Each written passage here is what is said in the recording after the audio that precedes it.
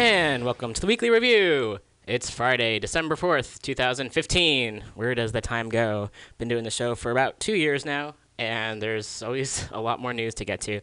So, it's been a week. It has been. Open up the show with Velvet Revolver. You may recognize them. They were a super group, part Guns N' Roses, part Stone Temple Pilots.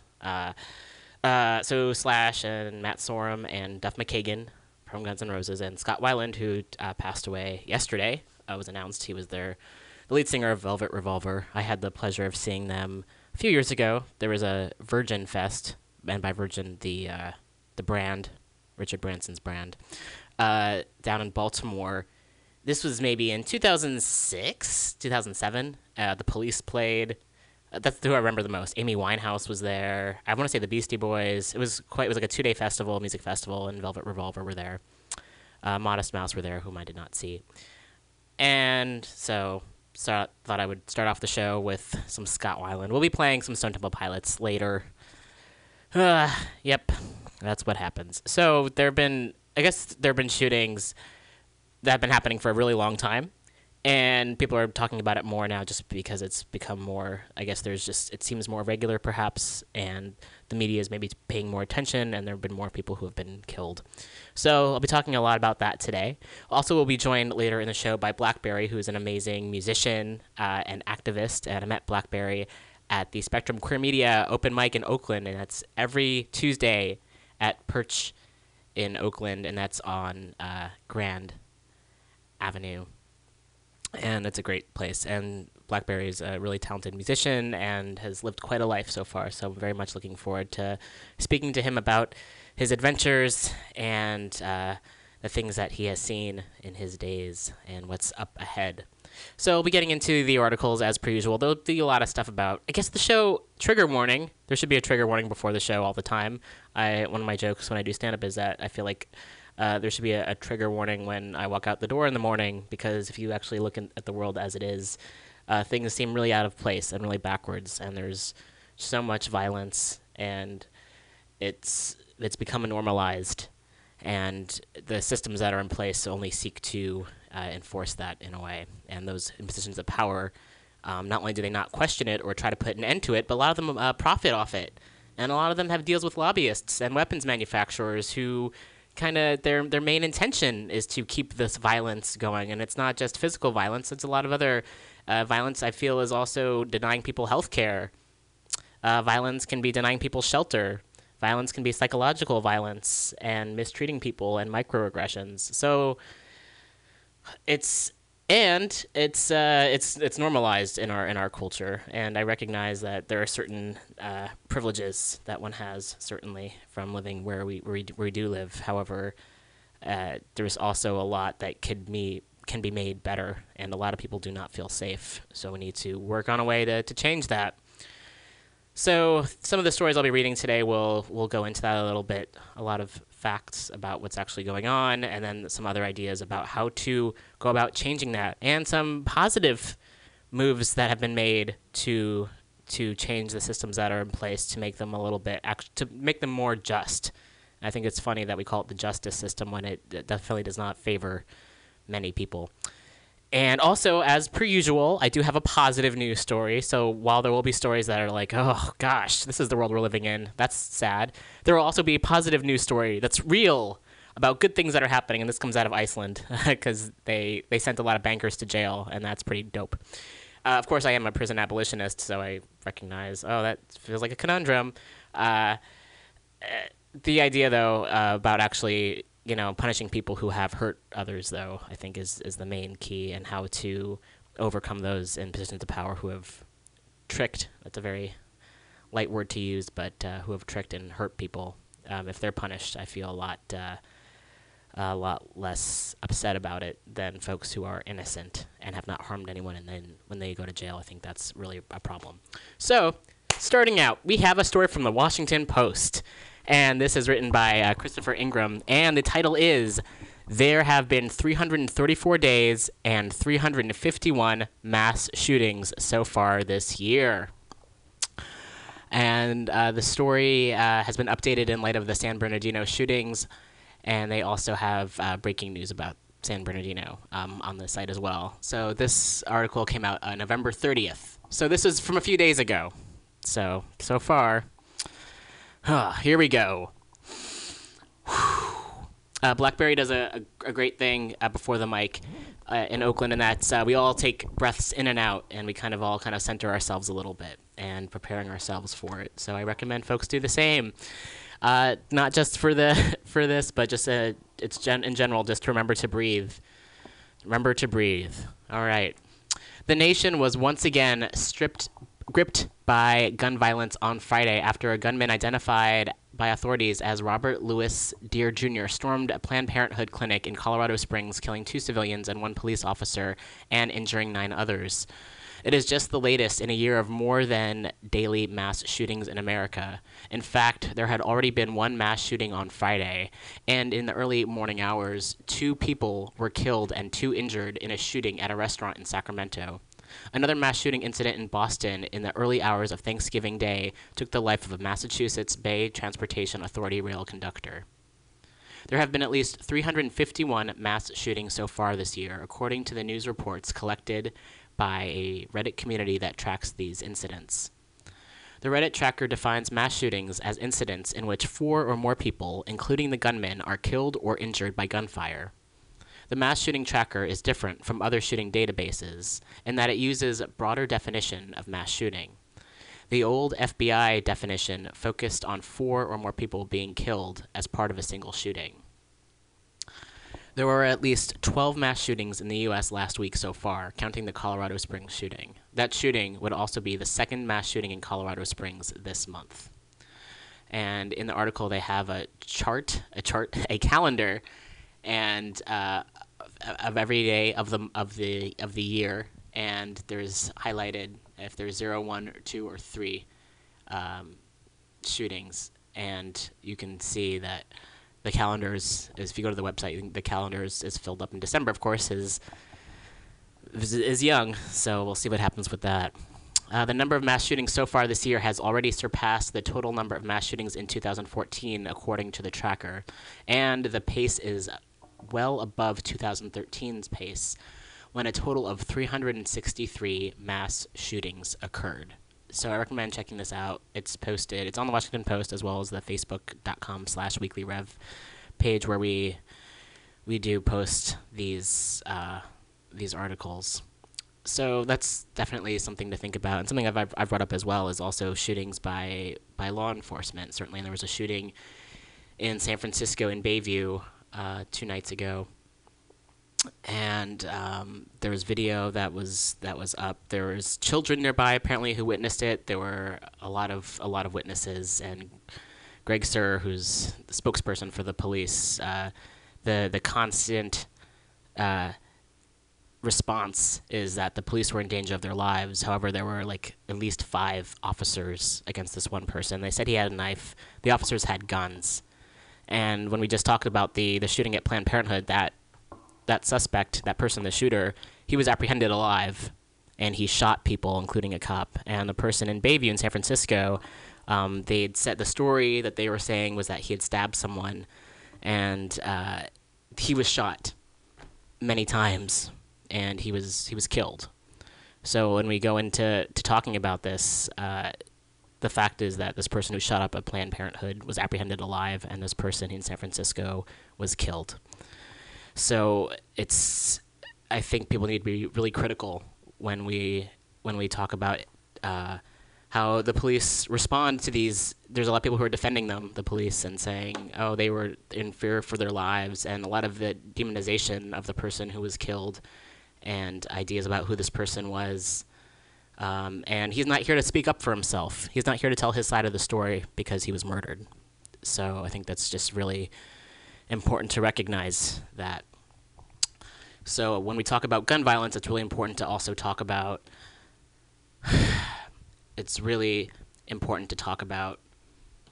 the people who, when we talk about like who has guns, and there's a lot of people law enforcement who have guns who end up murdering people. So that I think needs to be included in the conversation as well. And it's a conversation that I think a lot of people are ready to have, and some people are hesitant to have, and it's certainly long overdue. So this is going to go into the next. All of the stories kind of bleed into one another, and of course, we live in there's many things happening. I believe in synchronicity and many things happening at the same time, and I do try to find segues into the stories because I do think everything is connected, and it's really important to look at patterns, and that's what I try to get from this program, is to not just provide news from reliable sources and to get people thinking and having discussions about how to change things, and how to also to hold myself accountable and hold one another accountable to change the way that the world is, but then also to find patterns and behavior and really examine this and to see how everything's connected, because I get that we live in a complex world, and there are no necessarily easy answers, although there are a lot of the Senate. There's a lot of people in Congress who are a bunch of assholes. I'm just going to say that right there. Can't let them get off that easy. So that, I feel like, is an easy answer. But I do recognize that there are a lot of complexities, and when you have so many humans and everyone has their own ideas about what one should have, and everyone, who's to say who draws the line? However, a lot of people in positions of authority, this goes all across the map, a lot of them don't know what the hell they're talking about. So I just need to state that, and we need to figure out a way to change that immediately. So this next story comes from Mother Jones, and this is written by Allie Gross, and this this is from August of 2015, but it goes back into what we're talking about before, and it's California becomes the first state to ban grand juries in police shooting cases. The refusal to indict, as occurred in Ferguson and other communities of color, has fostered an atmosphere of suspicion that threatens to compromise our justice system. And that's the quote from Allie Gross, and this came out a little bit more recently. California this week became the first state to ban the use of secret grand juries when deciding whether to indict police officers in cases of deadly force. The bill, signed by Governor Jerry Brown on Tuesday, was a response to the unrest that followed the grand jury decisions in Ferguson, Missouri, and in Staten Island, New York, not to indict officers who killed Michael Brown and Eric Garner. The use of the criminal grand jury process and the refusal to indict, as occurred in Ferguson and other communities of color, has fostered an atmosphere of suspicion that threatens to compromise our justice system, State Senator Holly Mitchell, Democrat from Los Angeles, who authored the bill, said in a statement. The issue of accountability in the criminal justice system, especially when a police shooting takes place, has been at the center of many of the protests that have occurred across the country in the past year. That's partly because the grand jury process is secret and court records associated with it are sealed. In Ferguson, prosecuting attorney Robert McCullough decided to release the grand jury documents to squelch accusations of bias. The Department of Justice ultimately released its own investigation, agreeing with the grand jury's decision not to indict Darren Wilson, the police officer who shot Brown. The grand jury proceedings are kept secret in order to protect witnesses, who some say wouldn't come forward if the documents were subject to open record. However, critics contend that the secrecy surrounding grand juries only protects the police and does nothing to foster justice. Following the death of Eric Garner last summer and the grand jury decision not to indict Daniel Pantaleo, the NYPD officer responsible for his death, the New York chapter of the ACLU began an ongoing battle to make public the minutes and records of what transpired in the grand jury. The ACLU's request for the records was rejected by a Staten Island judge in March, and the group's May appeal was again rejected last month. When a grand jury makes a decision about whether or not to indict an officer in the killing of a New Yorker, the public has a right to know why. Donna Lieberman, executive director of the New York Civil Liberties Union, said in a statement, "There is a deep and well-founded suspicion of the criminal justice system, partly because no one has been accountable for the death of Eric Garner, and the community doesn't know why. The group plans to appeal the decision again." The new California law leaves it up to the prosecutor to decide whether to charge the police officer with using deadly force, a change that many hope will lead to more transparency and accountability. Last fall, Bowling Green State University criminologists released research showing that between 2004 and 2011, only 41 police officers were charged with murder or manslaughter for on-duty killings. During that same 7-year period, however, the FBI classified 2,718 police killings as justifiable homicides. It's very rare that an officer gets charged with a homicide offense resulting from their on-duty conduct, even though people are killed on a fairly regular basis. Philip Stinson, an assistant professor of criminal justice at Bowling Green, who received a federal grant to study arrests of police officers, told the Wall Street Journal. In addition to the grand jury bill, Brown signed a measure that ensures the right of civilians to record or photograph the police in public areas. In the past, some civilians who have done so have been arrested or told to stop for obstruction of justice. And that happened to me once as well. I was told to stop. With the stroke of a pen, Governor Brown reinforces our First Amendment right to, and ensures transparency, accountability, and justice for all Californians. State Senator Ricardo Lara, Democrat, Bell Gardens, the author of the bill, said in a statement. At a time when cell phone and video footage is helping steer important national civil rights conversations, passage of the Right to Record Act sets an example for the rest of the nation to follow. So it's really quite important that we remember that this has passed, and perhaps in other states they will also do the same. Because cops are going to continue to do what they do if they're not going to be prosecuted or held accountable. So this goes into the next story, which is from NPR, answering the tough questions of who polices the police, which is something that I ask all the time, and many people ask. And this is from Martin Cast, and it was updated on December 3rd. When Chicago Mayor Rahm Emanuel fired his police superintendent Tuesday, he acknowledged the problem that's been dogging law enforcement since the days of the first beat cops. How do we ensure that we are effectively policing the police? Of course, departments have internal affairs investigators, and some police also answer to civilian oversight boards. But since Ferguson, there's been a growing sense that the real conflict of interest is higher up, at the level of the local prosecutors. For prosecutors and grand juries, the decision to charge a cop is different from deciding whether to charge a civilian. There are good legal reasons for this. After all, cops are allowed to shoot people, if circumstances warrant. But there are also subtler differences, says Jonathan Whitmer-Rich, an associate professor at Cleveland State University's law school. Prosecutors do not seem to approach police shooting cases the way they approach ordinary shooting cases, he says. Whitmer-Rich has been watching the controversial handling of the case of an officer who shot and killed a 12-year-old Tamir Rice last year. He says prosecutors in cases like this one, are in a tough spot. It's very delicate for them politically, he says. They have to work with the police day in and day out. They're facing pressures about alienating people they work with regularly, and that makes it very hard for them politically. Enter the special prosecutor. One idea for solving this is to bring in outsiders. This idea gained traction after the death of Eric Garner in New York City last year, for which no officer was charged. This summer, Governor Andrew Cuomo ordered the creation of a new unit of special prosecutors inside the Attorney General's office. When in doubt, says Alvin Bragg, who heads the unit, district attorneys are supposed to call his crew to the scene of police shootings. Bragg cites an example in Suffolk County on Long Island.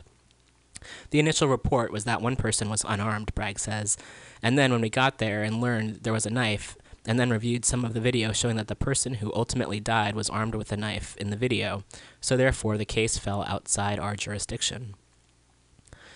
Since the special prosecutors step in only when the dead person was unarmed, they don't step in much. They've taken just one case so far. Still, cops don't like this system.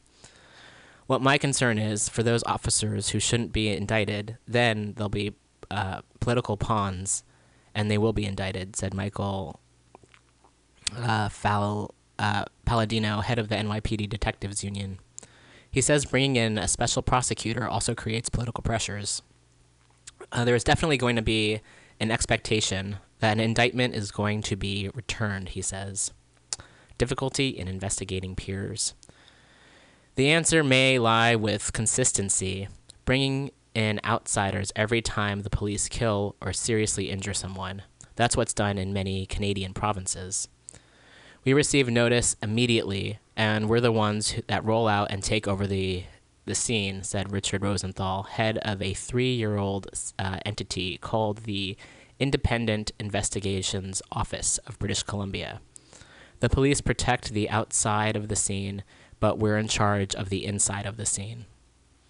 So, we are the actual criminal investigators, but we're not police, he says. That philosophy runs so deep, the agency won't hire recently retired British Columbia police as investigators. Contrast that to the U.S., where police shootings are usually investigated by another law enforcement agency. Rosenthal saw this up close. He's an American, a former prosecutor from Los Angeles, and he says cops have a hard time investigating other cops. It's very, very difficult for you to tell somebody to investigate their peers, he says. And the there but for the grace of God go I philosophy permeates through police investigations. It's true that regular prosecutors make the final call on charges, but there is less political pressure because the investigations and reports always come from an independent entity. And Rosenthal says that's something even the police in British Columbia have come to appreciate. So, with that, I'm going to play some music, then we'll be back with some more stories.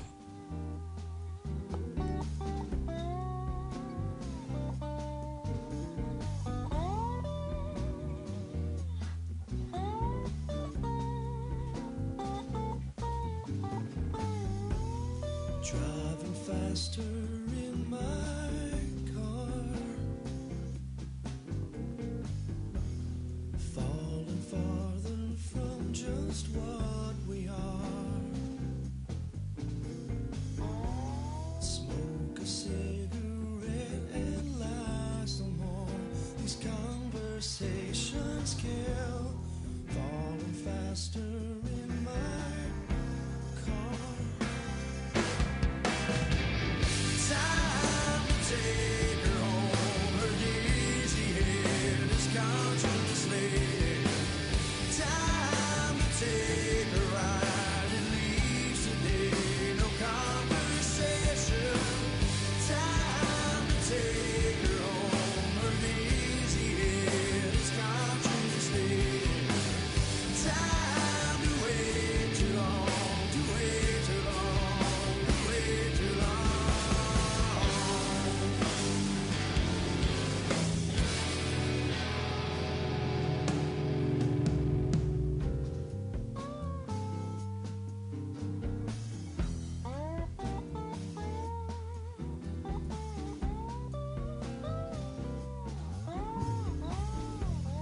Too much walking, shoes worn thin. Too much tripping, and my soul's worn thin. Time to catch a ride, it leaves today. Her name is what it means. Too much walking, shoes worn thin. Time to take her home. Her dizzy head is contemplated. Time to take a ride. It leaves today. No conversation. Time to take her home. Her dizzy head is contemplated. Time to wait.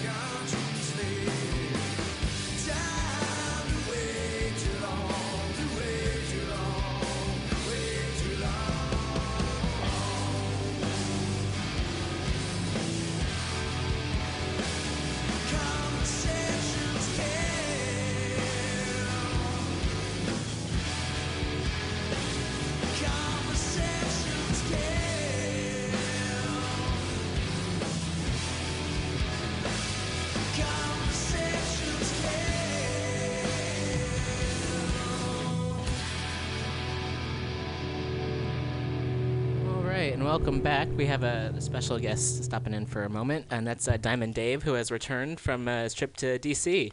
DC, and you may have heard last week when we called in with the Lakota Rainbow Alliance. We were in the Greenbelt. That's where we're camped out. A beautiful place. I recommend if you ever come to Washington, go to Washington. Don't go to a big fancy hotel. Don't go to a cheap hotel. But come on out and camp out at the Greenbelt. It's right there at the Maryland-Washington line. It's a natural wild spot and a good place for the Lakota people and rainbow people to get together, which is what we did. And went in front of the White House every day. I was gone for about a week. Camped there for about a week, asking President Obama. Of course, this is the time in his as his presidential career ends, where he can issue executive pardons and open the prison door. And we were talking particularly about Leonard Peltier, who's been in there for prison for 40 years, certainly one of the longest political prisoners. What happened 40 years ago certainly didn't. 40 years in prison, where he's been. His health is declining. And we hope that people will say, hey, President Obama, let the man out in his last years. And that's what we were there to do. We were also there to sit around the fire. In fact, one of the things we did was that last week, call in to your program, Roman, Yep. and pass the phone around. Yes. And I hope it came in clearly. Yeah. Clearly, it was clearly as to what we were about. Lakota people talking about their prayers, and the whole was definitely greater than the sum of its parts. Yeah. And I'll be back not this Friday, today, but next Friday we'll be beginning the new season of the Common Thread Collective. Wonderful. And folks can come by for the Common Thread Collective. Yeah, it's come on through. music, it's spoken mic. word, everything. Spoken word.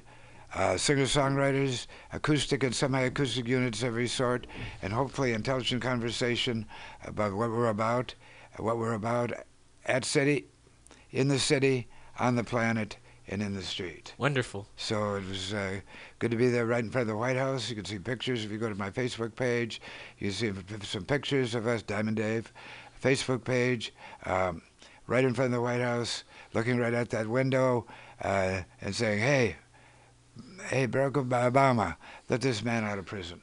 Right on. Well, thank you. Thanks for stopping by. Well, of course. Yeah. Here I am, and it's so good to be here. So good to be back in San Francisco, and it was good to be there as well. Wonderful. Conversations, communications, community, strangers becoming friends, and friends becoming family, and family becoming community, and community on the move. The movement to say, open those prison doors and let the brother out. Right on. Thanks, Dave. So very cool. So the Common Thread Collective, it happens here at Mutiny Radio Fridays at 3 p.m. 3 to 6, and before that, we have the women's. My co-host Val does the co-host Val and does her show, which is called the Women's Magazine, from 2 to 3 the hour before. Right on. And here we are. Cool. Thanks, Dave. Good to be here on Mutiny Radio. Right on. Thank you so much.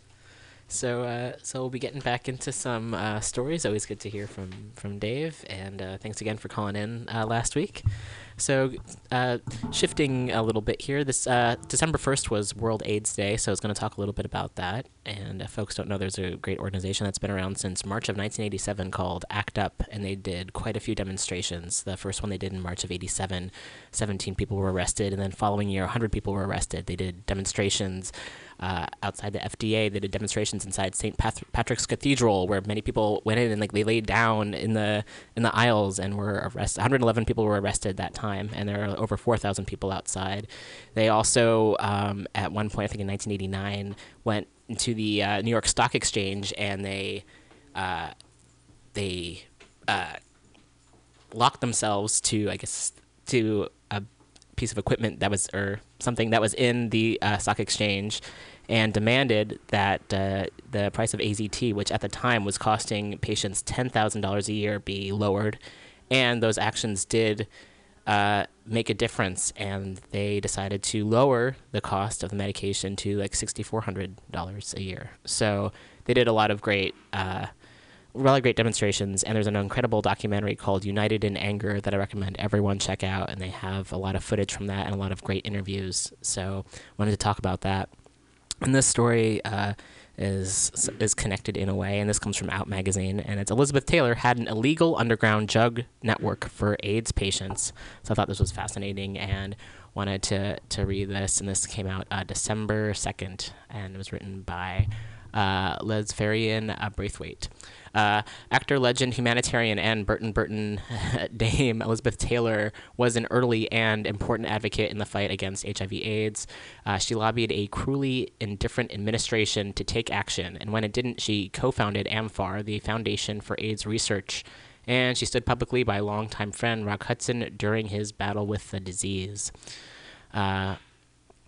But that wasn't all the dame did. Taylor's protege, supermodel, affordable home goods mogul, and AIDS activist Kathy Ireland recently revealed to Entertainment Tonight, that Liz ran an illegal safe house for people with AIDS, where they could receive experimental medication as depicted in Dallas Buyers Club.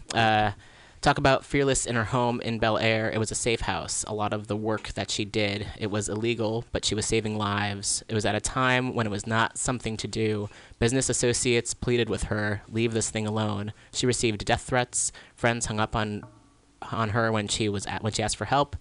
But something that I love about Elizabeth is her courage.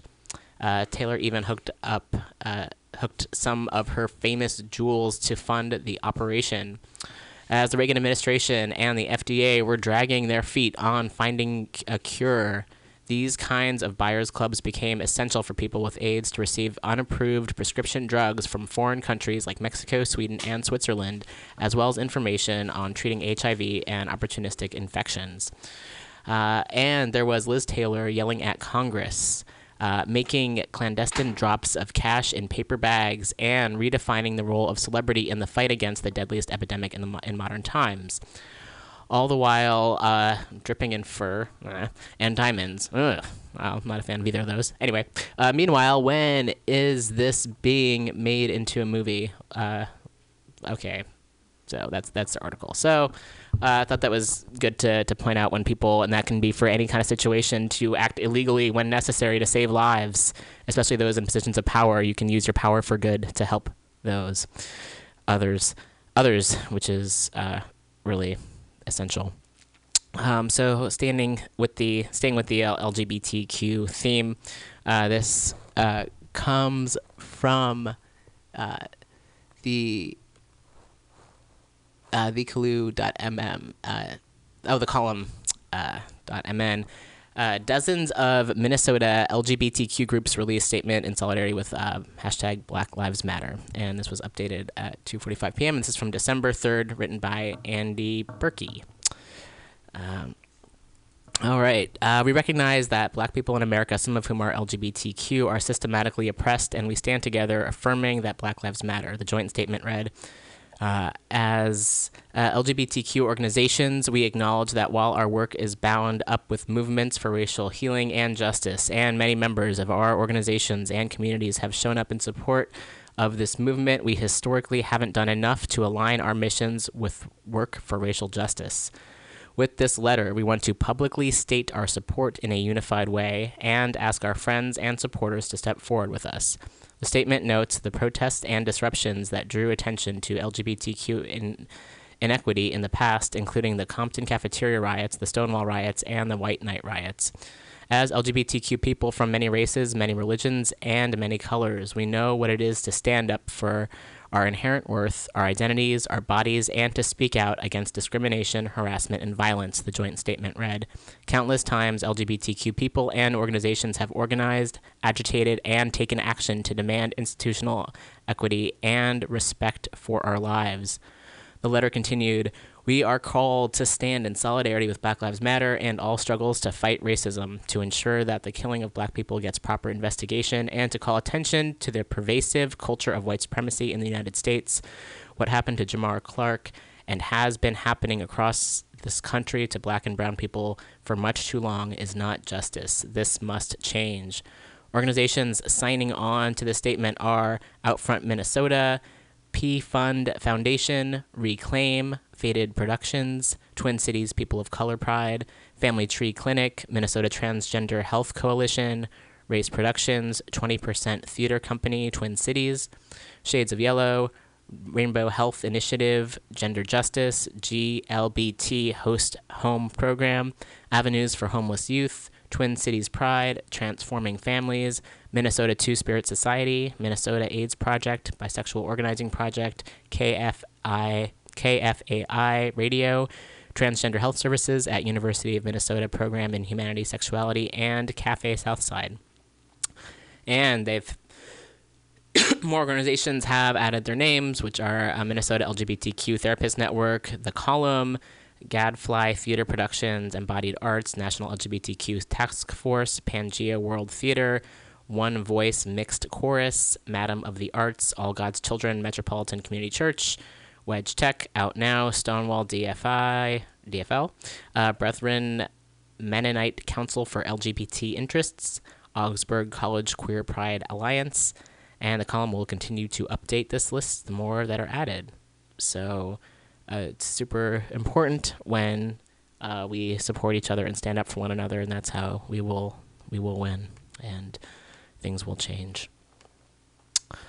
So, going along with the statements here, here's one from the San Francisco Anti-Displacement Coalition statement against a new jail replacement project. Some idiots in City Hall, and I will call them idiots, they want to build a new jail, even though the jails here are not even filled up, and the ones who are in jail, are most 80% are there because they can't afford bail. So there's really, in this city, and I'm sure in many other cities, a lot of the folks who are in prison, it's because of criminalization of the poor, and that's who's being targeted, and that's who's being sent to prison. And San Francisco, a city that has a lot of money, and there's a dearth of housing, there seems to be this stupid idea that they want to build jails, and if you build jails, the idea is then to fill it, and jails don't really help people, as we've discussed before.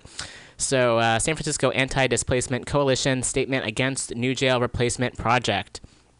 As communities and organizations charged with fighting for housing justice and tenants' rights, we openly join in the demand to oppose the construction of the new jail. Mayor Ed Lee is pushing legislation to accept $80 million in state funding, as authorizing $215 million in financing for the jail's construction. The reported $380 million cost of the jail is expected in total more than $500 million upon completion. This jail is being funded through certificates of participation, which do not require public approval. Additionally, the total cost of the jail doesn't even begin to include the cost of operations that the new jail is promising increases in. The amount of money to be spent on the jail alone is enough to warrant outrage, especially given the cuts and decreased funding for vital mental health services and affordable housing. That's absolutely. That in the midst of the city's latest affordable housing crisis, the city is planning to spend $600 million on a new jail is no coincidence. We see gentrification and development as intimately linked with the increased criminalization and incarceration of poor, queer, and trans communities of color that disproportionately face the dual realities of eviction and incarceration. A 2014 MacArthur Foundation study drew strong parallels between the disproportionately high incarceration rates of black men and eviction rates of black women. And notes that both perpetuate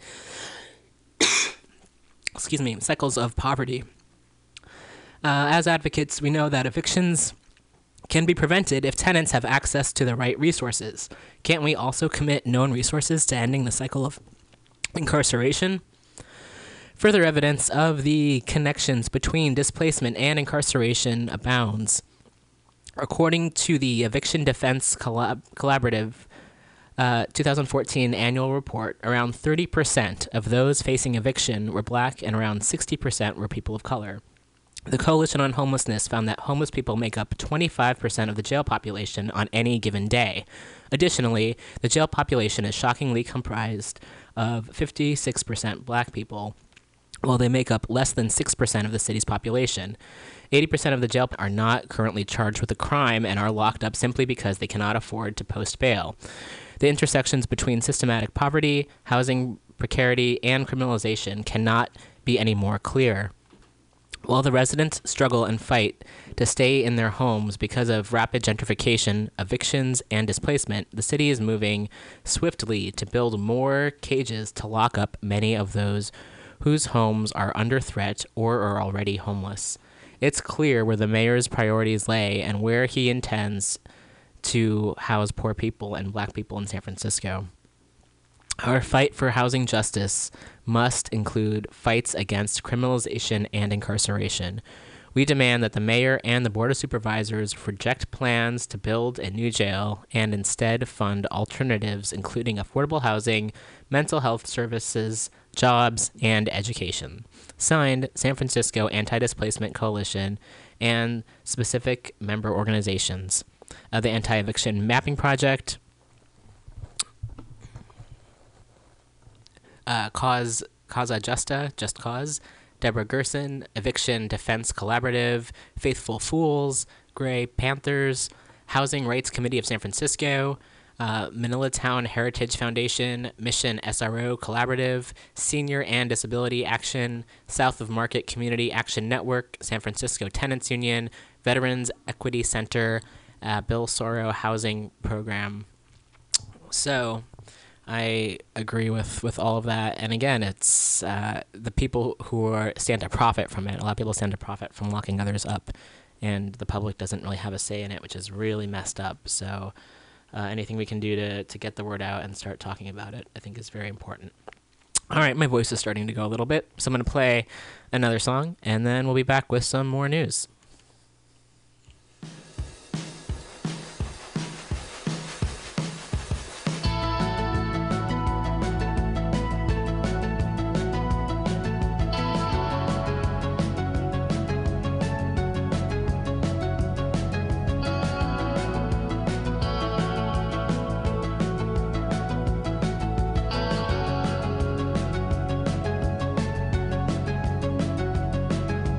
Oh,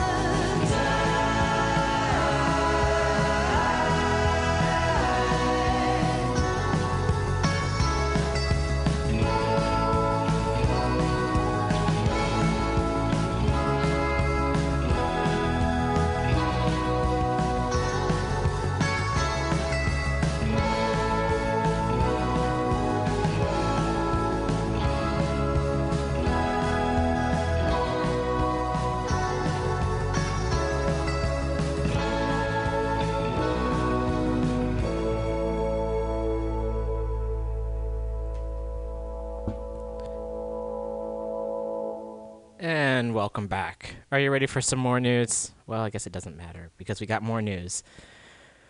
So, I promised there would be a positive news story, and I try to have at least one positive one. And I guess it depends on how you look at things, that things can be positive.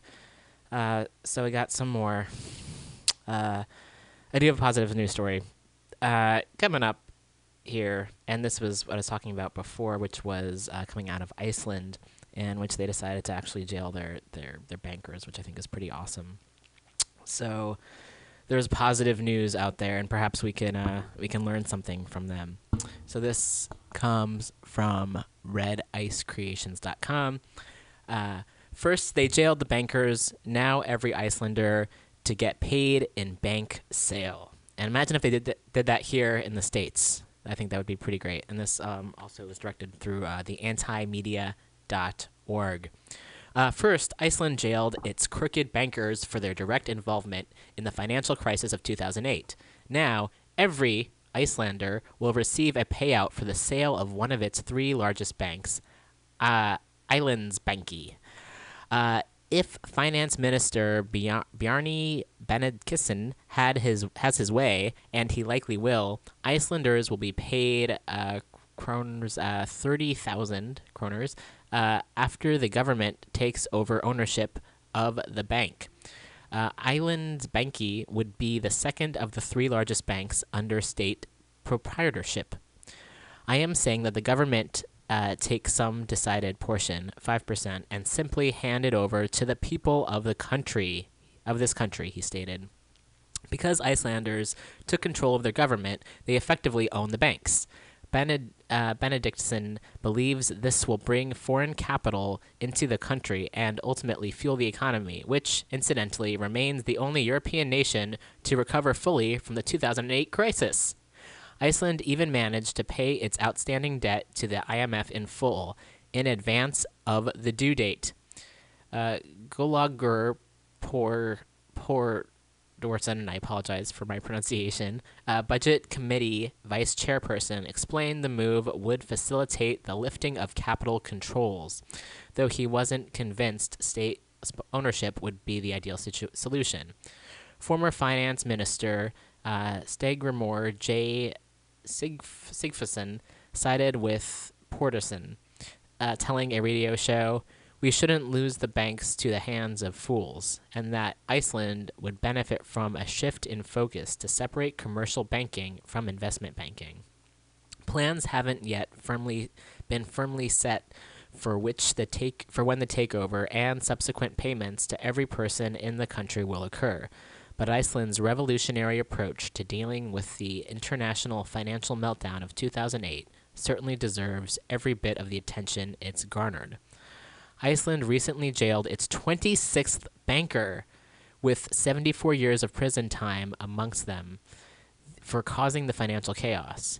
Meanwhile, U.S. banking criminals were rewarded for their fraud and market manipulation with an enormous bailout at the taxpayers' expense. So when we think about what could happen, what's happening elsewhere and what could happen here, I think it would make things a lot easier. I know there's, I think at least 60% of folks here in the U.S. are in debt. Maybe that's not correct. Or 60% of the U.S. population has savings of $1,000 or less in the bank. And imagine what would happen if all the money that was kind of taken it would be redistributed among the masses. I think that would be a pretty good thing. So, waiting on our guest so hopefully he will be here shortly.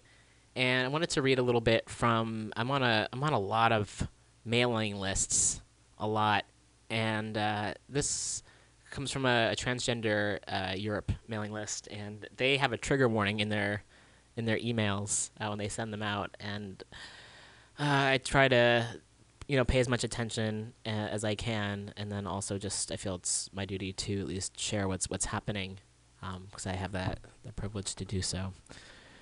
So this is goodness gracious. So I'm gonna read some snippets of trans news from around Europe since November. So from May 11th, Italy's constitutional court announced that legal gender recognition does not depend on medical treatments. That's great news. That's great. We don't need a trigger warning for that. That's awesome. November 11th, LGL started work on the first, or no, it's okay. It's Europe, so it's November 5th. This happened. I'm reading it backwards. Okay, so November 5th, Italy's constitutional court announced that legal gender recognition does not depend on medical treatments. On November 11th, LGL started work on the first trans campaign in Lithuania, and it's hashtag TransLT. On November 12th, the Anti-Torture Committee scolded Austria over treatment of trans inmates. Also on November 12th, Ukraine included gender identity in labor code. On November 18th, 70 persons attended Transmissia 2, an annual conference by Transaktia in Ljubljana on the topic of transgender activism, advocacy, community, and alliance building. On November 19th, Vicky, a trans woman, was found dead in a male prison in the UK. On November 20th, organizations around Europe hold events for the Transgender Day of Remembrance, including Trans Aid Croatia, Transform, MIT, Movements Identitia Transsexual. November 23rd, Niye, a trans woman, was killed in Istanbul. On December 1st, Joanne, a trans woman, was found dead in a male prison in the UK. And on December 3rd, Alev, a trans woman, was killed in Istanbul. So again, this news comes from TGEU, and it's been an organization that's been around for 10 years. So you can find more information on their website. They also have like a mailing list. So I think it's just very very important to mention what's going on, and of course there are killings here in the States as well. And I'm going to read a little passage here. Every year in November, we provide an update of the Trans Murder Monitoring Project, which results the results for the International Transgender Day of Remembrance, so as to assist activists worldwide in raising public awareness of hate crimes against trans people. The TDOR 2015 update has revealed a total of 271 cases of reported killings of trans people from October 1st, 2014 to September 30th, 2015. So that's 271 people. This year, we've developed postcards and online images to use for Transgender Day of Remembrance, and they have links on their website. And they also have a statistic. Every 36 hours, a trans person is reported murdered. That's every 36 hours. And we have some more quotes here. The grim numbers and human cost of violence against trans people, and that's by Carla Legata and Boglarka Fedorko. These are all coexisting forms of gender oppression and gender-based violence, and undermine what has been achieved in terms of equality in a society. Only if we stand in solidarity can we begin to overcome the violence and hatred against our communities and in our schools.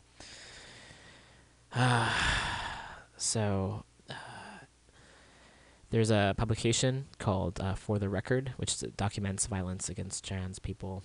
And there's also here, Trans Respect versus Transphobia, the social experiences of trans and gender diverse people in Colombia, India, the Philippines, Serbia, Thailand, Tonga, Turkey, and Venezuela, which is edited by Karsten Balzer and Carla Legata and Jan Simon Hudda, and you can find a link to that on this webpage as well. Again, the organization is called TGEU, and you can donate to them and support them, as well as be on their mailing list, and it's the Transgender Europe website.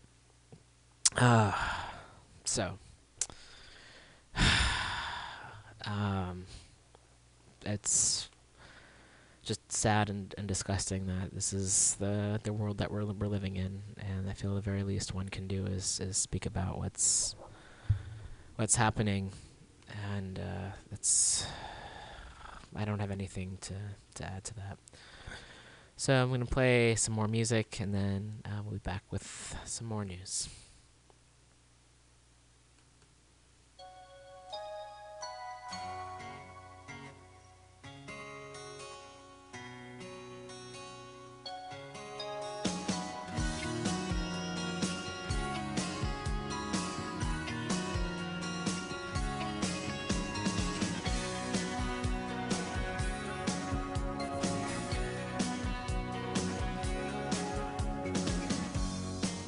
My name is Luca. I live on the second floor. I live upstairs from you. Yes, I think you've seen me before. If you hear something late at night, some kind of trouble, some kind of fight, just don't ask me what it was. Just don't ask me what it was. Just don't ask me what it was. I think it's 'cause I'm clumsy. I try not to talk too loud. Maybe it's because I'm crazy. I try not to act too proud. Only hit till you cry. After that, you don't ask why. You just don't argue anymore. Just don't argue anymore. Just don't argue anymore.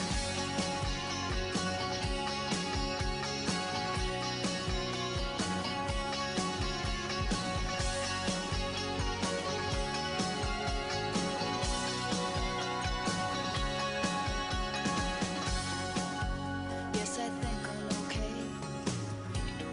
Walked into the door again. If you ask, that's what I'll say. It's not your business anyway. I guess I'd like to be alone. Nothing broken, nothing wrong. Just don't ask me how I am. Just don't ask me how I am. Just don't ask me how I am. My name is Luca. I live on the second floor. I live upstairs from you. Yes, I think you've seen me before. If you hear something late at night, some kind of trouble, some kind of fight, just don't ask me what it was. Just don't ask me what it was. Just don't ask me what it was. They only hit until you cry. After that, you don't ask why. You just don't argue anymore. Just don't argue anymore. Just don't argue anymore.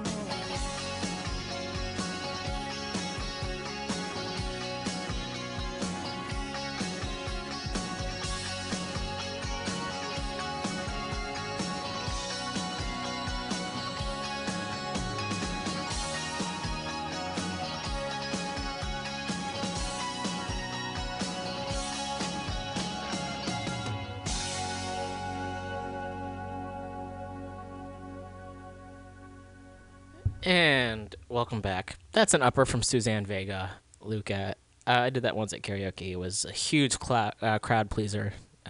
Just kidding. I enjoyed it, though. I think it's a great song. So one can sign petitions. It's something to do.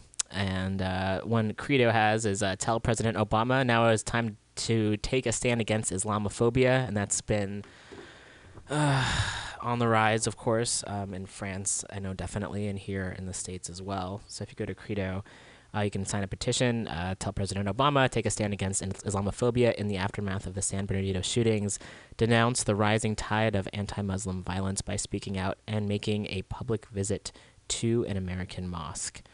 So you can go ahead and do that, and we'll read what they say. The horrific violence this week in San Bernardino, where 14 people were killed and 21 were wounded, is difficult to comprehend. We stand with the victims and their families, with 2 Muslims identified as the reported perpetrators of Wednesday's attack. We also stand with the people most likely to become victims of backlash and violence over the coming weeks, American Muslims.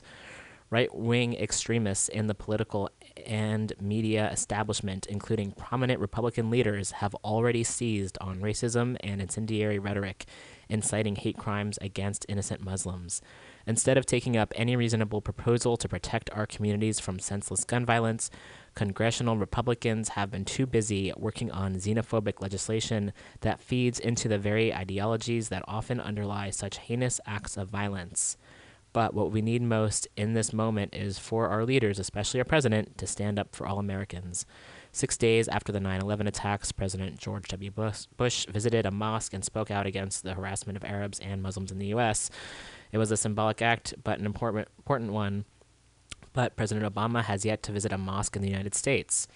Doing so would go a long way to both denounce the hateful rhetoric that leads to violence and discrimination, while striking at the heart of a small group of extremists who would wield a twisted interpretation of Islam as a tool for violence. Tell President Obama, take a stand, and they have a link here. Progressive champion Representative Keith Ellison has already urged his congressional colleagues to show solidarity with their local Muslim community by visiting a mosque. Tell President Obama should answer Rep. Ellison's call. In his statement after the San Bernardino shooting, President Obama went out of his way to speak out against gun violence and hold Congress accountable for their inaction. But he said nothing to stem the predictable anti-Muslim xenophobia sure to follow. Right-wing extremists were quick to launch into blanket rhetoric targeting the Muslim community following the shooting massacre in San Bernardino. With the facts still unclear and before there was a shred of evidence to back it up, Senator Ted Cruz, who I'm just going to fucking say is a fucking asshole, has already declared the shootings yet another manifestation of terrorism, radical Islamic terrorism here at home, and insisted that we are in a time of war. The New York Post, which is terrible, plastered the headline Muslim Killers on its front page. Given rhetoric like this, it's no wonder that since the terror attacks in Paris several weeks ago, Muslims in America have been increasingly under siege. A Muslim taxi driver was shot in the back by a passenger who questioned his nationality and began ranting about ISIS. Cable news has aired messages deeming Muslims unusually violent, calling for death squads to wipe them out and labeling Islam a destructive force. Numerous other Muslim men and women have been asked to leave flights, including one case where one was accused of acting suspiciously for watching the news on his phone. Armed protesters surrounding a mosque in Texas carrying automatic weapons then posted the home addresses of those who worship there. Other mosques have faced threats, vandalism, fake bombs, and attacks from the community. Republican presidential candidate and asshole Donald Trump has called for a registry of American Muslims, and other candidates have compared them to quote-unquote rabid dogs, among other hateful remarks. 26 Republican governors have vowed without any legal authority to block Syrian refugees from their states. In the face of such a climate of fear, public rejections of Islamophobia by prominent national elected leaders, including visits to mosques, would send a powerful message that America is a nation where all are welcome and violent hatred is not welcome. Whatever the heinous motivations of Wednesday's mass shootings were, we as a society must not cave to hate, fear, and blanket Islamophobia. To do so, we only perpetuate the cycle of hate and violence from which such acts arise. We reject the politics of hate and fear and condemn those who peddle or cave to it. We reject any attempts to demonize Muslim, Arab, or South Asian communities, and we reject any efforts to use tragedies to justify deportations, ramp up militarization in the Middle East, suspend civil rights, or close our borders. Credo members have spoken out against Islamophobia, called on Senate Democrats to reject efforts to demonize Muslims, denounced Trump and Ben Carson's hateful rhetoric, and the actions of governors who reject refugees. Now we need to show our leaders how they can begin to turn the tide, starting with the powerful symbolic actions of denouncing Islamophobia and visiting an American mosque. Tell President Obama, take a stand against Islamophobia, denounce anti-Muslim harassment and violence, and visit a mosque in your community to show solidarity with American Muslims. They have a link to the petition. You can find that at credoaction.com. Thank you for speaking out. So again, this kind of goes into a lot of the other stories and how everything is connected, and how people in positions of power have a lot of sway, and they can. A lot of people tend to need to be told what to do and what to think, and I think that's a huge problem. However, if folks in positions of power can act civilly, that will at least negate the actions of those in power who are trying to stir up that fear and trying to stir up the hatred amongst people. Oh, so just wanted to get that out out there. And I'm also going to read here a little message from Left Forum. And on December 9th, which is happening next week. All right, that's great. There's going to be a monthly economic update on global capitalism, and it's by Richard D. Wolff, Saving Capitalism from Itself or Saving Us from It. And this will be, this is in New York at the Judson Memorial Church, Assembly Hall, 239 Thompson Street at Washington Square in Manhattan. And the programs begin with 30 minutes of short updates on important economic events on the last month. And Wolff analyzes several major economic issues for December 9th. Oh, yes, this is another thing I was going to get to. I haven't gotten this article up yet. They've been arresting a lot of climate activists, climate change folks who are trying to protect the earth. They're being arrested in France and around the world. People who are trying to protect the land, they're being arrested. That's my summary of these articles I've read, and that's disgusting, and just to make folks aware that this is what's happening. Okay, so going back to this event that's happening next Wednesday in New York. 1, Paris Climate Conference, Big Words, Little Action. Number 2, Beyond Saving Capitalism, Beyond Reich and Krugman. 3, Destroying Higher Education, Betraying Equal Chances for All. 4, The Economy in 2015, A Look Back at the Big Changes. And when time permits, they open the floor to questions and comments. The goal is to develop participants' understanding and the ability to explain current economic events and trends to others. It's $10 to get in, and it's run by Democracy at Work. And if you access these the videos of these monthly updates posted on YouTube and their websites at democracyatwork.info, and they also ask for contributions there as well. And this is from the Left Forum. Okay, so moving along, finding some other stories to read. Hopefully our guest will be here very shortly. I'm very much looking forward to having Blackberry with us here in the studio. The Senate, I'm not even going to get into that. They're just a bunch of dicks. That's all I got to say about that right now.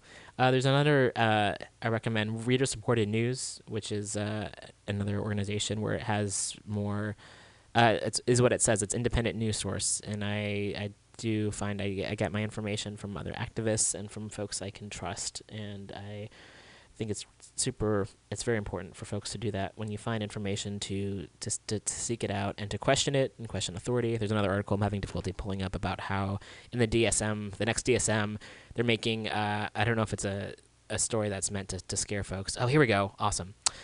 Nonconformity and questioning authority are now considered mental illnesses, which is beyond fucked up. And this comes from Countercurrent News, and this is December 3rd. Okay. Do you believe that nonconformity and free thinking are mental illnesses? Well, according to the most recent edition of the DSM, they are. The DSM stands for Diagnostic and Statistical Manual of Mental Disorders. All right. And of course, in the past, they said that like being gay was a disorder. They say being trans is a disorder. Like a lot of things that are not disorders, they say are disorders. So fuck them. And the grand scheme of things. Okay. The popular psychological manual is considered the quote unquote Bible. Take an issue with that right there, of the psychiatric, or what that says, psychiatric and psychological profession. The new 5th edition of the DSM identifies a mental illness that it terms oppositional defiant disorder, or ODD. On the surface, this might sound legitimate, but when we look at how the DSM defines it, a number of serious problems arise for free thinkers. The DSM defines ODD as an ongoing pattern of disobedient, hostile, and defiant behavior. Its symptoms include questioning authority, as well as the vague description of negativity and equally vague defiance and argumentativeness, or even being easily annoyed, which I think most of us fall into that category at one point or another. Let's take a look at that for a moment. The DSM has defined oppositional defiant disorder as being defiant. But there's not need to listen to me. That's just my argumentativeness to point out that the ODD is defining itself with circular reasoning and argumentation. If you have a problem with that, it might be because you are easily annoyed. With each new edition of the DSM, there are a plethora of new disorders. The authors of the Psychological Bible say that this is only because they are, with each edition, able to better identify such illnesses. In just 50 years, the DSM has increased disorders from 130 to 357 mental illnesses. I'm going to say that again. In just 50 years, the DSM has increased disorders from 130 to 357 mental illnesses. Many of those illnesses target children who have too much energy, creativity, or who ask too many questions. That sounds like a lot of kids. A lot of kids do that. A lot of adults do that. The Washington Post article even noted that technically, if Mozart were a youth today, he would almost certainly be diagnosed with ADD and medicated into barren normality. Commenting on the manual's new definition, Off the Grid News, excuse me, rightly notes that although the authors of the manual claim no ulterior motives, but simply better diagnostic practices, the labeling of free thinking and nonconformity as mental illnesses has a lot of potential for abuse. It can easily become a weapon in the arsenal of a repressive state. And I would agree with that. And this idea that anyone who questions anything is targeted, it's a real big problem. So, still waiting on our guest. I'm going to play some music, and hopefully he will be here shortly. So, playing a song we played last week, and that's from, or 2 weeks ago, and that's from Ted Leo and the Pharmacists. President Howard said that America should topple the Arbenz government secretly. Like a great bird in a blue sky over a blue ocean, civilized men fly. Bomb, repeat, bomb, repeat, bomb. Through puffy clouds and beautiful rainbows with the power and the speed and the will to succeed. Money men fly. Repeat, bomb. No need to clomp around through the ash, the rubble, and the mud. Bomb, repeat, bomb, repeat, bomb. No need for face-to-face, or even worse, to put a perfectly spit shot pair of brand new leather boots on the dirty, dusty ground. Oh, sure, you could mobilize 1 million troops, although 1,000 could probably get the job done. But then, people start to ask questions. So when you drop in out of the white clouds in a blue sky, don't worry about them having to see the whites of your blue eyes. Just let that payload fly and wing on home, my son. It's not your way to die. And when the crying starts, you won't have to see their bloodshot eyes turn red. And when the dying stops, you won't have to know a thing about who's dead.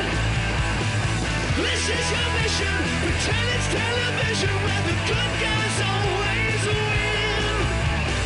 And they're gonna win again, because you're gonna blow, blow, blow, blow, blow. Oh, they can keep talking, let them keep talking. They can talk while the bombs fall all around us for all I care. But when you've had enough of this diplomatic bullshit and your patience is up, well, all right, it's on and they asked for it. But you want to give yourself a second to take in the beauty of the sight as you come in over the mountains between the green earth and the sky and bow, bow, bow, bow, bow, bow. Yes. Bomb, repeat, bomb, repeat, bomb. In and out, no mess, no fuss. Bomb, repeat, bomb, repeat, bomb. And when the crying starts, you won't have to see the bloodshot eyes turn red. And when the dying starts, you won't have to know a thing about who's dead. This is your mission, like television where the good guys always win.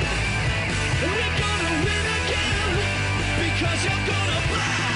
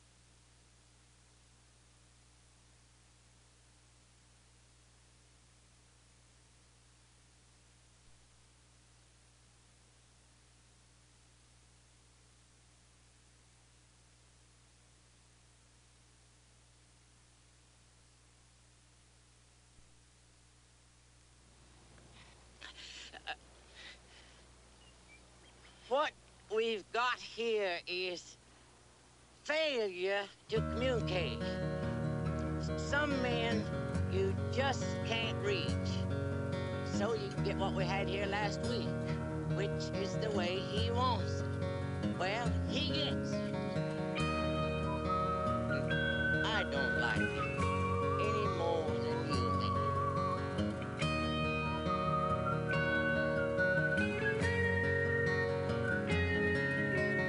Look at your young men fighting. Look at your women crying. Look at your young men dying the way they've always done before.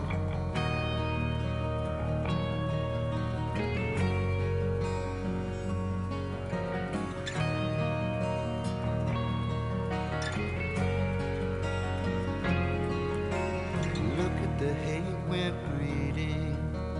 Look at the fear we're feeding. Look at the lives we're leading the way we've always done before.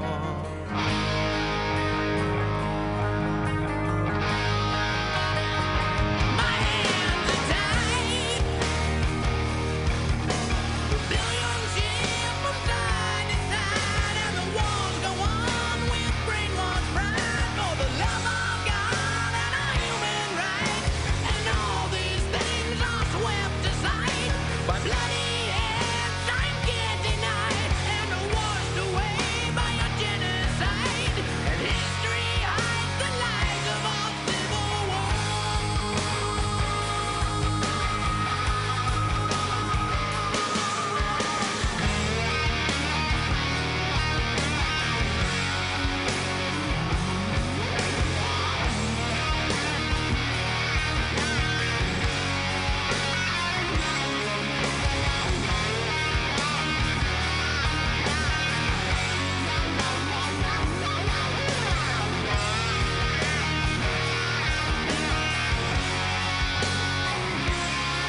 You wear a black armband when they shot the man who said peace could last forever. And in my first memories, they shot Kennedy. I went numb when I learned to see, so I never fell for Vietnam. We got the wall of deceit to remind us all that you can't trust freedom when it's not in your hands. When everybody's fighting for the promised land. I don't need a civil war. It feeds the rich while it buries the poor. The power hungry selling soldiers in a human grocery store ain't that bread. I don't need a civil war. No, no, no, no, no.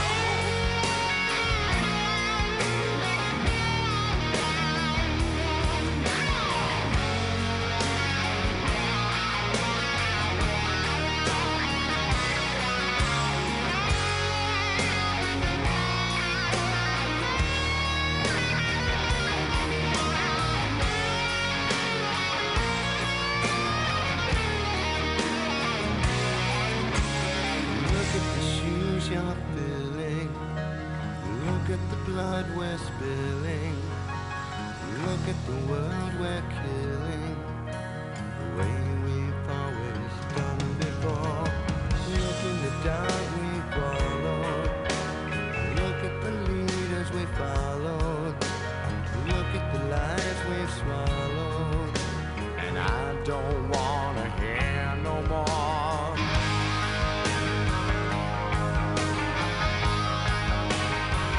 My hands are tied. For all our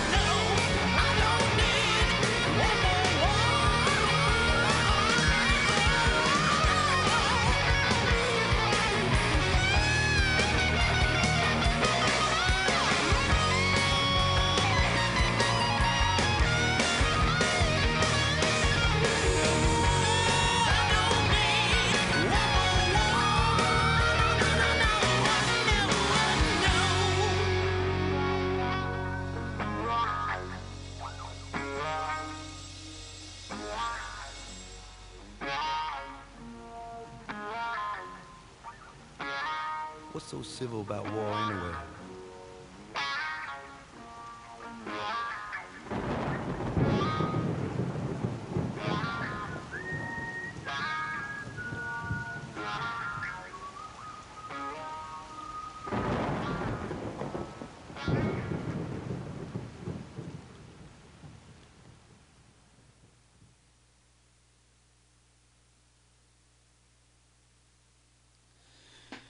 All right, so Blackberry cannot join us in person. However, he will be calling in shortly, so we'll be able to get him on the line, which will be nice. Sad we're not gonna have him in person. He's a great musician. We're hoping to hear some of his music.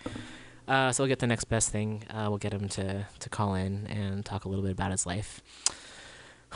So yeah, kind of frustrating to not have him here, but we'll be able to hear from him, which is good. So yeah, I don't have much to add to the news other than what I've said so far. It feels frustrating. Just the news in general is frustrating, and it's every week I find that it's the recurring themes are folks in positions of power, and just the Senate was they turned down two bills that would have prevented. Would have made gun restrictions possible, and they refused that, so that's messed up. So anyway, here we have Blackberry on the line. Hello.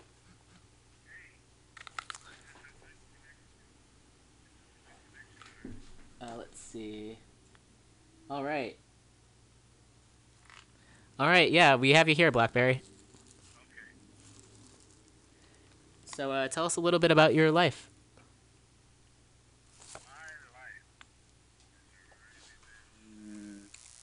Crazy since I had my fell and cracked my vertebrae, but it's I've had a good life though.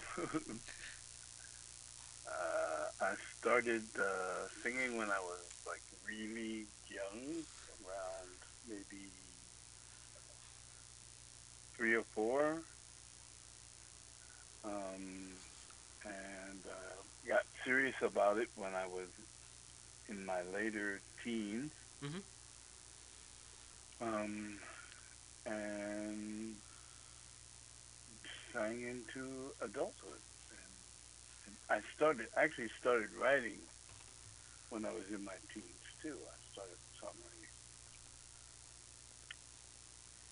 So that's kind of been my thing all my life. Yeah. Were you brought up in a musical family? No, not really. Nobody in my family did music. My grandfather played harmonica, but he didn't play it. I never. Well, he never. He never. I never knew it until I bought a harmonica, and he played a song, and he showed me how to play that song, and after that, I started everything. I had a really good ear, so I would hear things, and whatever I heard, I could play.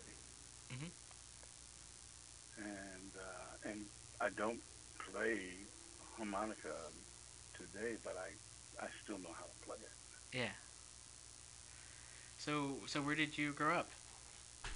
I grew up in Baltimore, really. I was born in Buffalo. And I lived there till I was 7. and then we moved from my. I was living with my grandfather, and we moved in with my who was separated from my grandmother. So we moved in with my grandmother when I was 7 in Baltimore. I left Buffalo to move to Baltimore. And Baltimore is where I grew up. Okay.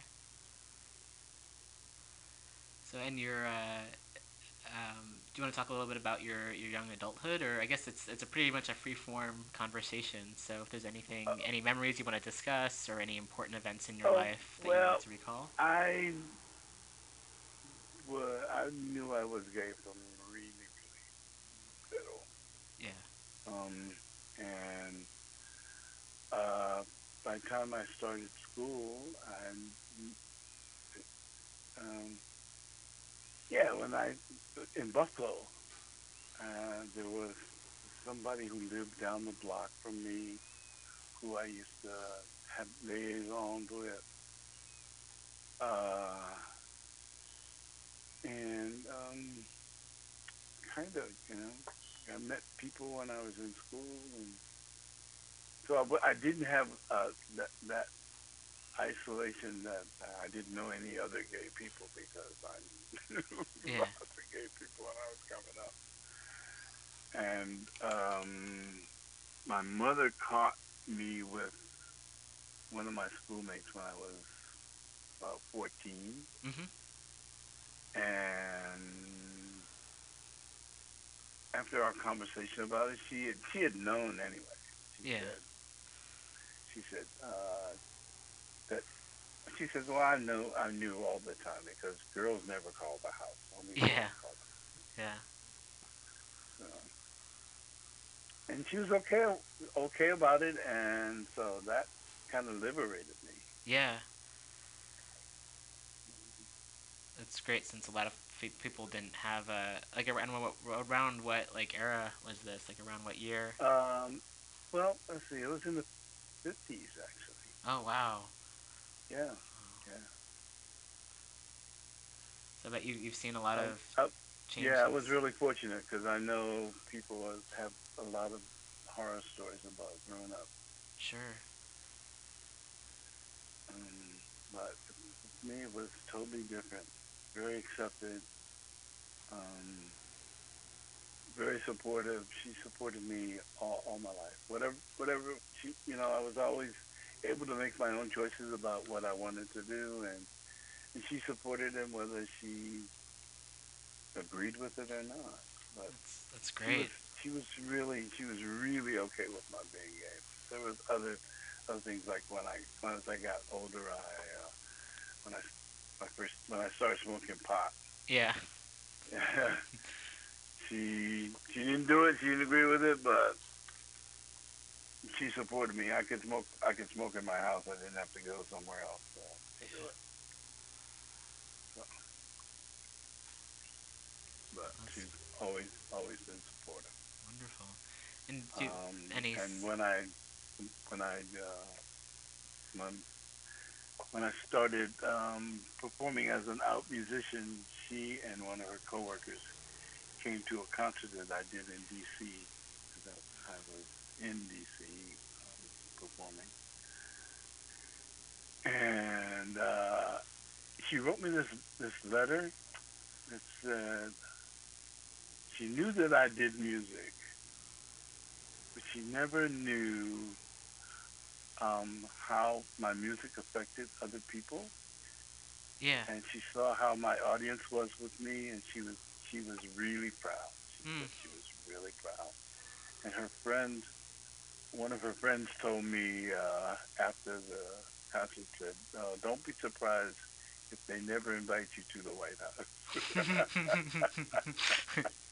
That's a compliment. It was a compliment Yes. at that time. Yeah.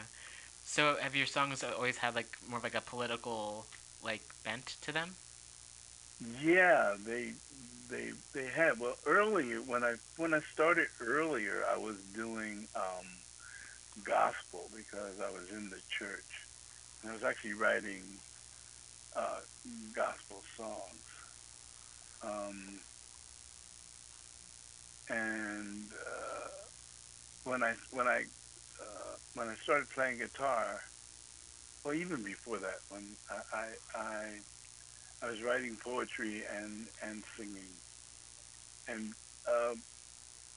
when I first started writing political songs, somebody told me that I needed to choose between politics or regular commercial music. Mm-hmm. That the two didn't match, Mm. or I couldn't do both of them.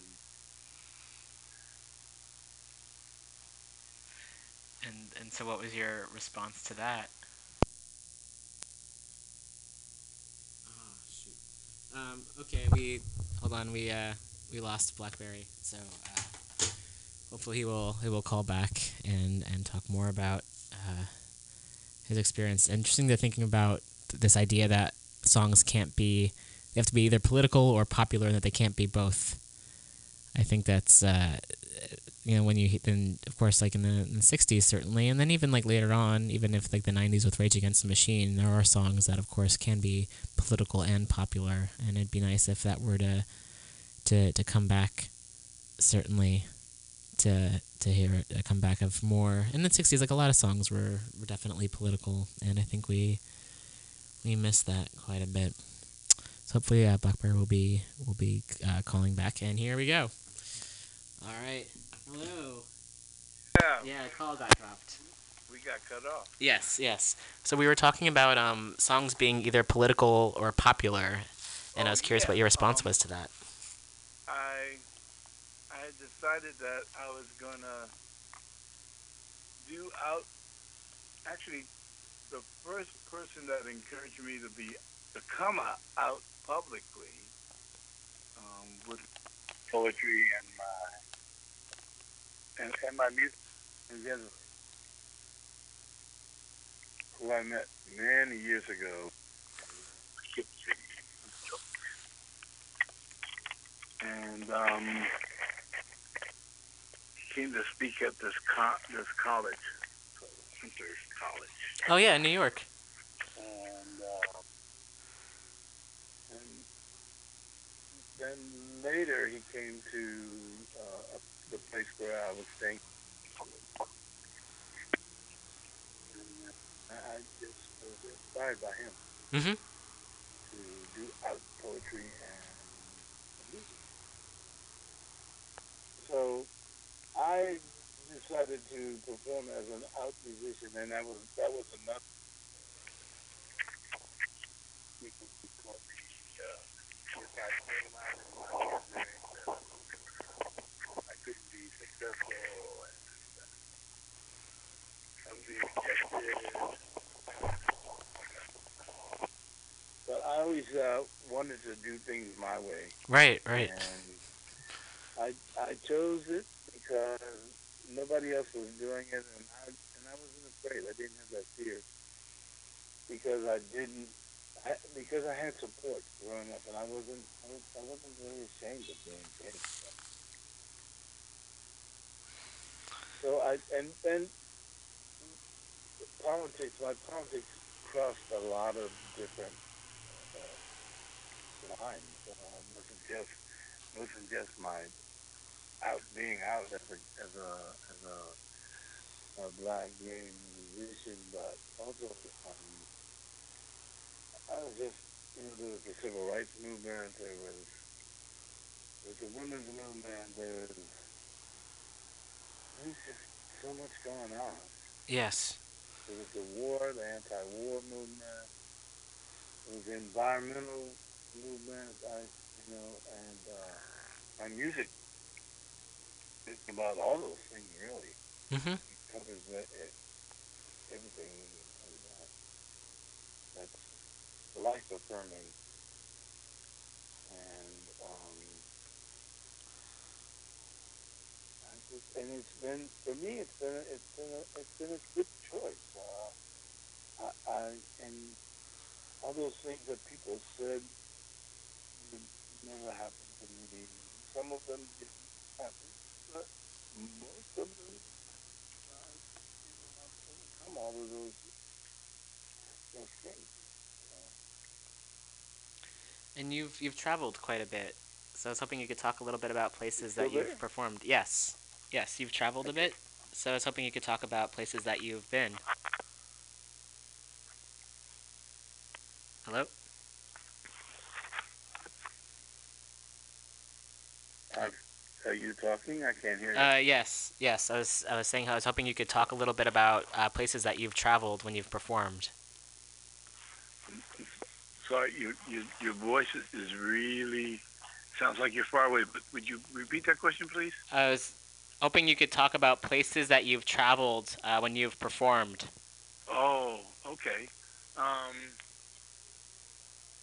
I've been a lot of places.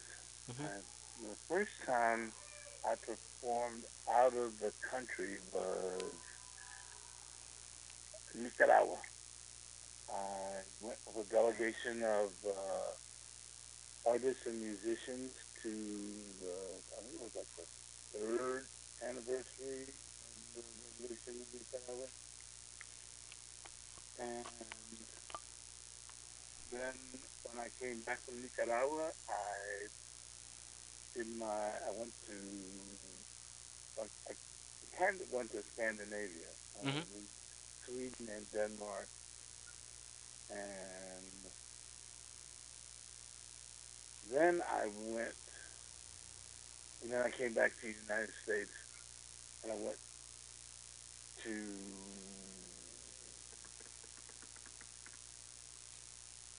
Mexico, but I didn't perform there. But I had an album that some people who were active in Mexico were playing there, but I didn't perform. But I went there, Hmm. them, and then I came back, and I went back to Europe. Hmm. But the second trip to Europe, I went to London, Portugal, Spain, Amsterdam, then back to Denmark again. Denmark was kind of like a, my base musically. There's a community there of that had just embraced me. Hmm. So I'd been on Danish radio and television, and there were articles written about me in Denmark. And then I was introduced to Kua, and I started performing in Cuba as when I would go to Cuba every time I went to Cuba, I would do performances there. Um, this last trip, which was about 3 months ago, I really couldn't do any of it there. Although basically because I didn't have time, but I'm slated to perform at the College of Jazz in Santiago. Um, so I guess on my next trip that's going to happen. But I performed there once about almost 10 years ago, so it'll be interesting going back.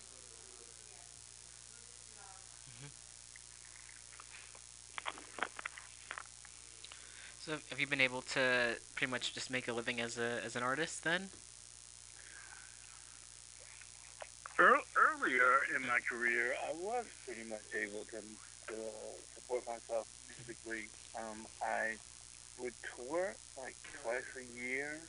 I would tour in the spring and in the autumn, and in the winter because I lived in California. In the Hmm. winter, I would basically stay where it was warm. I didn't know I didn't go in the snow. Um, and yeah, so I would tour the through the southern part of the United States and up to the East Coast, and there was a couple of places that I played in the Midwest. There was Chicago and um, no, was slated to play in Milwaukee one time, but the people there found out that I was black and made some excuse for not letting me perform. But Chicago and Madison, Wisconsin, those are the places I've performed. But the AIDS epidemic curbed my touring, my musical thing. I lost a lot of folks to Yes. HIV. But people who were booking me when I was on the road, I lost them. Places where people who I would stay with when I was traveling on the road, I lost those folks. It was pretty devastating. They actually, it kind of devastated my career.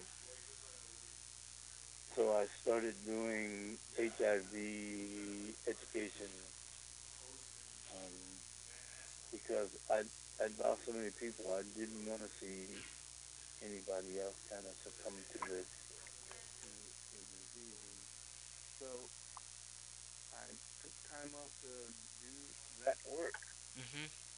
and I went from education to counseling, and from that into research. Mm. So I retired from research Mm. 10 years ago, maybe. No, no, about 6 years, I'd say. About 6 years ago, I retired from that. And now I'm back to doing my music again. Yes. I haven't toured in that time, but I had performed in Cuba, and I performed in various places in the Bay Area and in Tucson, where I actually started my career as a guitar player. Because my first guitar I found in a garbage dump in Tucson. That's where, and I taught myself how to play it. Oh, wow. Well, I'd like to talk more, but unfortunately, we're just about out of time here. Um, but so if folks want to see you, people can come to the Spectrum Queer Media mic, which happens every Tuesday at Perch Coffee House in Oakland, Yeah, and and also. I also have music on bandwidth. If uh, there's an album, my first solo album. My first album was actually collectively with some other people. It was called Walls to Roses: Songs of Changing Men. And that was the album that went into the Smithsonian. Oh, wonderful. Um, but the one that I produced with the help of uh, friends was called Blackberry and Friends. Finally, that one can be found on bandwidth. Oh, great. Well, I'll get that and I'll have to play that next week Cool. with some folks. Well, thanks again so much for calling in, Blackberry. Well, thank you for inviting me. I Yes. really and take care and send love to everybody out there in radio land. Yes. Yes. And I'll see you soon. Okay, All right. Take care. ciao. All right. Bye. All right. Wanted to thank Blackberry again for calling in, and sorry weren't able to have him in person. He's a really a great musician, and his music's great. I've played it a little bit before on the show in the past, and we'll have to do some more in the future. So that's been it. It's been a heavy week. It's always been a heavy week when one actually looks at the news and what's going on, not just locally but nationally and internationally. And let's hope for more peaceful times. And I wish I had some optimistic words to end on, but we don't. Sometimes that's just not the case. So I think Women's Magazine is off again this week, but then Val will be back in next week. So stay tuned to Mutiny Radio. There's plenty of shows here shows. Check out MutinyRadio.fm for a list of podcasts, and a lot of us are going to be up on iTunes very shortly, if not already, so you can check us out there. I am Roman, and I'll be playing us out with some music, and stay tuned, and have hopefully a very peaceful week, everyone.